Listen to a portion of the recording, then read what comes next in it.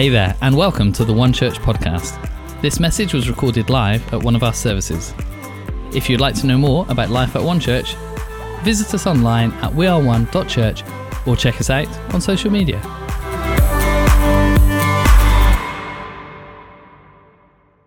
My name's John, with Louise, we're the pastors here, and it's been a crazy couple of years, but today is as good as any. And we've been talking in our we've called this summer series Overflow, and really it comes from this verse, Luke chapter 6, verse 45, that says, "A good man brings good things out of the good stored up in his heart, and an evil man brings evil things out of the evil stored up in his heart. For the mouth speaks what the heart is full of." And the Amplified version says, man speaks from the overflow of his heart. So the messages we're giving on Sunday are really an overflow of what's going on in our hearts, those of us that are speaking here on Sundays, but really hoping that you do the same, like what's going on in your heart. And next time you're around a dinner table with some friends or in Starbucks or going for a walk, what's in your heart? Let the good things that are being stored up in your heart overflow enough so it splashes over on the people around you. I'd love that. I'd love that for this to be more than just something we're talking about on Sundays. Let's let the good things overflow from our hearts into others. If you have your Bible, would you turn with me, please, to Matthew chapter 9? So if you've got a Bible app, just flick that open. If you've got a manual Bible. Is it manual Bible? An analog Bible? Everyone bring an original scroll? That'd be something, wouldn't it? If you came with a scroll, we'd reintroduce the reading of Scripture, and okay, stay on track. This is dangerous because I've got more time than normal. Here we go, Mark chapter 9, everybody, okay? Mark chapter 9, really fascinating story. You could read this also in Matthew and Luke, but we're just giving Mark's description of this event. It's called the Transfiguration of Christ. After 6 days, Jesus took Peter, James, and John with him and led them up a high mountain where they were all alone. There, he was transfigured before them. His clothes became dazzling white, whiter than anyone in the world could bleach them. And there appeared before them Elijah, who's an Old Testament prophet, Moses, another Old Testament father of the faith, and they were talking with Jesus. Peter said to Jesus, "Rabbi, it's good for us to be here. Let's put up 3 shelters, one for you, one for Moses, and one for Elijah." He did not know what to say because they were so frightened. Then a cloud appeared and covered them, and a voice came from the cloud. "This is my son." This is my son. You've got to be in the story. "Whom I love. Listen to him." Suddenly, when they looked around, they no longer saw anybody except them with Jesus. And as they were coming down the mountain, Jesus gave them orders not to tell anyone what they had seen until the Son of Man, which was a phrase Jesus used of himself, had risen from the dead. They kept the matter to themselves, discussing what rising from the dead means. Mark chapter 9, verses 2 to 10. Fascinating little story, an account that we're reading into today. And I almost feel sorry for if Mark's account here or Matthew, and trying to put into words what you have just experienced, where the best you can come up with is his clothes were really white, dazzling white, Like how white? Well, whiter than anybody could bleach them. Dad's doorstep challenge white. There was a bright light and a cloud, and then there was an Elijah and a Moses, and they've been dead for centuries upon centuries, and trying to put into words this incredible experience that gets summed up in this transfiguration, a transformation of someone's figure from the inside out. They're trying to describe this incredible, amazing moment that they've had. We're going to park that thought there, and we're going to circle back round to that, and because I need to ask you a different question that's going to bring us back to the start of this passage. And the question is this: when were you at your happiest? Is there a moment or moments that you can look back upon in your 10, 20, 50 to 100 years on this planet where you've gone they were moments. They were moments where I were at my happiest. Maybe it was the birth of a child. Maybe it was the moment they left home. One of the moments in between those two. Sometimes, some people say, "Oh, my 20s." My 20s, it wasn't a moment, it was a decade. I had a decade. Or, maybe some of you say, when I worked for that company just for those few years, or when I was at university, or it was this stage of life, or that stage. For some of us, it was like a holiday. And that holiday was I was at my happiest there. I could have stayed there forever. And it's funny how these moments we can look back on, and we can almost we could almost idolize some of those and see those as the epitome. I have a holiday moment like that. Louise and I went on holiday to the best holiday we've ever done, and it was in the Dominican Republic. Okay, so I've never done anything like that before or since. And I look back on that as being the holiday of all holidays. It was before we had kids. That's definitely part of it. But when holidays were holidays, not living in another country. Anyway, so whenever we talk about holidays since, I can't help but compare the thing we're about to do or the experience we've just had to that holiday. Even though it's revisionist history, because Louise was only 5 weeks pregnant and was dog rough every single day. So for her, it was a horrible 2 weeks, but she was just sick, but in another country with guaranteed sunshine. For me, I was it was such a good time. And how easy it is for us to compare all future holidays to that moment, or all future jobs to that job, or all future children to your favourite. I didn't say I did that. I was just putting it out there as a moment that might resonate with somebody here. But here's the danger. Here's the danger. Okay, we have these. It creates a bit of a tension, doesn't it, in us? Because we look back at those moments, or that time of our life, or even that one individual experience, and we look back on that and go, that was so good. And we've probably all had a moment on holiday where we've just, even if it was a staycation, you were just at home going if only we could stay here. If only we could stay on holiday. Now we all know there's a tension in that, because we know we can't stay here. There's a song that sums this up perfectly, which goes, I wish it could be Christmas every day. It's okay, we're not starting our Christmas series in August. We do that in November. That's still early, but that's what we do. I wish it could be Christmas every day. And we understand both sides of that, don't we? Yeah, wouldn't it be great? The generosity, the family, the fun, the food, all the experience of Christmas. I wish it could. We get it, Noddy. We wish it could be Christmas every day. But we also know the absurdity of that. That's the tension. How tired we would be. How massively overweight we would be. Because none of us die on Christmas Day. And there's a tension between, those moments are so good. I wish we could have those moments every day, but we all know real life isn't doing that every day. Real life means the other 364 days, so that we can have Christmas and let Christmas be the day that it is. Do you understand what I'm saying? If we stayed on holiday our whole life, then what do we do for holiday? There would never be a break from that to go on holiday from.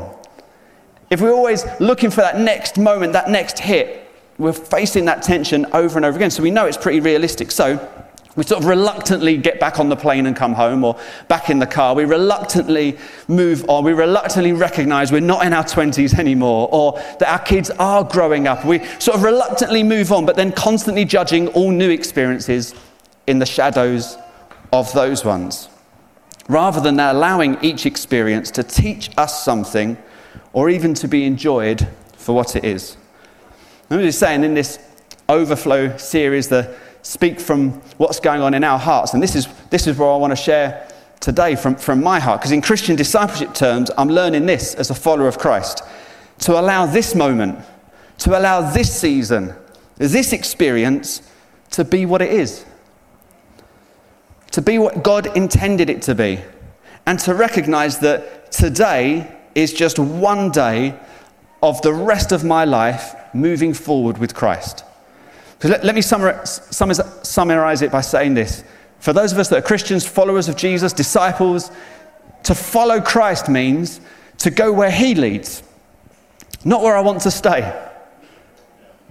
To follow Christ means we have to actually be following him, to go where he leads, and when he moves, we move. When he takes a step, we take a step, not just stay where I want to stay. There's a movement involved in being a follower of Jesus. There's an ongoing nature, so that in each of those moments we could recognize Christ is here with me. Now, let's put that into the context of what we've all been experiencing, especially through church life. There's easy to go like, I wish it would be back to how it was. Like the last Sunday we had before lockdown, we had 3 services, 500 people through those services, loads of kids, and we did baptisms all day. It was an amazing day. I mean, questionable now whether we should have been putting loads of people in and out of the same body of water, but we didn't know then, and there wasn't a lockdown then. We were just carrying on before. What a day. Oh, to go back to that day. Oh, to have that experience again. I've got to be honest, there's other moments where it's been quite nice here. You lot weren't here. No setting up. 6 of us turned up every week for about 6 months. We're very relaxed. It was very relaxed, other than trying to learn how to do all this a little bit differently. Oh, to go back like that again. When we were home, sort of within 20 minutes of the service finishing. Oh, to go back then, when we didn't have to sit down. Oh, when we were doing all the cleaning in between. Oh, to not have to do. Oh, to go back. Oh, not to go back. Oh, I'm back in that tension again, aren't I? And for as long as I'm focusing on the oh, if only, I'm missing that Christ is here with me today. And Christ is here with you today. He was with you then, but to follow him means to go where he leads. And he's not leading us back there. He's always going to lead us somewhere else, always going to lead us forwards. So we come back around to this transfiguration account. Incredible experience. Did it really happen? Was it a dream? Did it happen the way they described it? Did they just not have the right words to help us understand how we would understand that in 2021? I don't know, but what it shows us that there's this shared experience for these 3 disciples, and you can imagine them going like, this is it. We spent this time following Jesus. We've just seen him perform some miracles, but somehow we've got this experience that even trumps Jesus performing a miracle that we couldn't explain any other way. We feel like we've seen the glory of God. Like God in his fullness, we just saw revealed in Jesus. And it's there to show us his divinity, there to show us that he's this anointed one. It's there to show us this, why Elijah and Moses. It's to fulfill the word of the prophets and to fulfill the one who brought the law of Moses. It's Jesus showing us all that symbolism in that one little encounter. But for those just watching, they're just going, wow. So we completely understand, don't we? Because we've been on that last day of holiday, or we've seen our kids grow up, or etc., etc. When Peter goes, let's camp. Let's get some tents. Let's put up 3 tents. We can all stay here. Let's just acknowledge it's not going to get any better than this. How can it possibly get better than this? Let's stay here. Let's camp out. Let's sit here. Let's enjoy this. And Jesus, do the bright white thing again. That was awesome. Let's do that again. Let's do that every night. I just don't want to leave from this experience. We've had those moments, haven't we? Monday nights at the moment through summer, and we'll carry this forward into our prayer week, 8th to the 10th of September.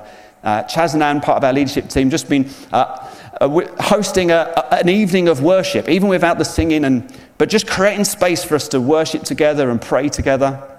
And it's happening in the annex on Monday evenings.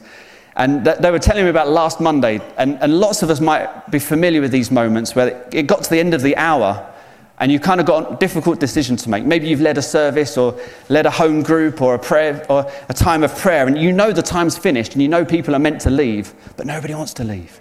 And they're like, don't we want to just stay here? I don't want this moment to end. I don't want this experience to end. I don't want to have to go home, because this is where it's at. Let's put a tent up. Let's camp here. Let's stay here forever. Surely this is as good as it gets. But you know how I feel about camping. If you want another title for this message, you could call it Say No to Camping. Because as much as Peter says, let's camp, and as much as we can resonate with Peter going, that's the place to be. How can my life go back to normal after this? How can I go back to work tomorrow after this moment? How can I go back to things the way they were? Like we've said this morning, a whole bunch of young people at Thrive Summer Camp having these incredible encounter moments with God. And they're going to have to get on a coach tomorrow and come home and back to all sorts of different scenarios and circumstances. And we understand that tension, don't we? Can't we just stay here? How can I possibly go back to normal? Love the Olympics. Johnny Brownlee, Olympic gold medal winner for Team GB in the triathlon relay. And the BBC reporter put the microphone in his face and said, "You've won bronze, you've won silver. How does it feel to win gold?" And he went, "The Olympics, I've completed it." There was this sense for him that's like, I've now done it all.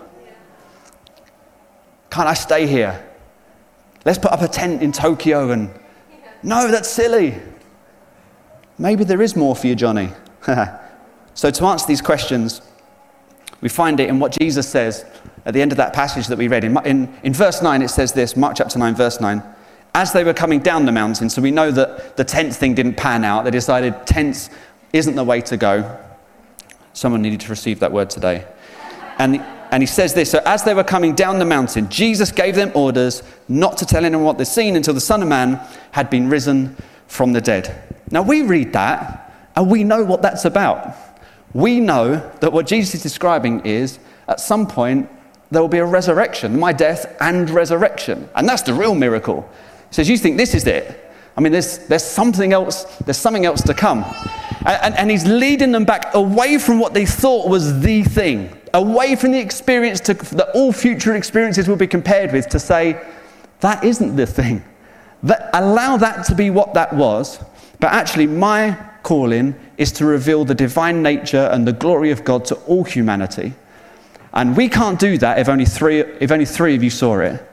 So I've got to lead you to this next point, and we're going down the mountain. This is full of imagery that we see through Scripture, where all the divine stuff that happens at the top of mountains, like Mount Sinai in the Old Testament, and sacrifices being made in all different religions. The higher you go, the closer you were to God, and he's leading them away from the place where you meet God. But he's with them. He's saying, we're going to go down here now, because mountaintops are good, but valleys are where things grow. And I'm going to lead you down. And there'll be other mountains that we climb. And there'll be another hill that will go up. Yeah, but what when we climb that hill, there isn't a transfiguration? What happens if I come back to this place? What happens when I come back to church and it isn't what it was? What happens when I go on my next holiday and it wasn't as good as that one? What happens when I start my new job and it isn't as good as my old one? What happens? I'm leading you. Because to be a disciple is to follow Christ where he leads us, not where we want to stay. And I don't know about you, I definitely resonate with Peter going, that's the place to be. But if he stayed there, he'd have had to watch Christ walk back down the hill, and he's making a decision that it's better to stay here than it is to be where he is. Now hear me, friends, loads of us do this all the time. And we have we choose to stay here because this feels good, we recognize this, we like this, and it is good. But Christ is walking that way. And he's going, over here are some things that you have no category for this, because the Son of Man is going to be risen from the dead. And they spent their time wondering what that was, which tells us they don't know what that is. But they would rather be with Christ. Friends, I would rather walk down into the valley with Christ than hang around at a mountain building a monument where he was once. Okay? So like Jesus was saying, if you think that was it, wait till you witness what's to come. And that's what I want. That's the overflow of what's going in my heart at the moment. I'm hoping this splashes over into you. For all the experiences you've had, let me remind you, you have had some good experiences in the last year. Not most of it. Most of the time we're going to talk about this stuff as being a load of rubbish. But there were some good moments. That first Sunday you did church online and you were like, I've just realized I am the church. That moment that you took communion with your kids and you found that like, this is a brand new experience. This is a beautiful moment for me and my family. Those long walks you went with people that you never walked with before. They were good moments.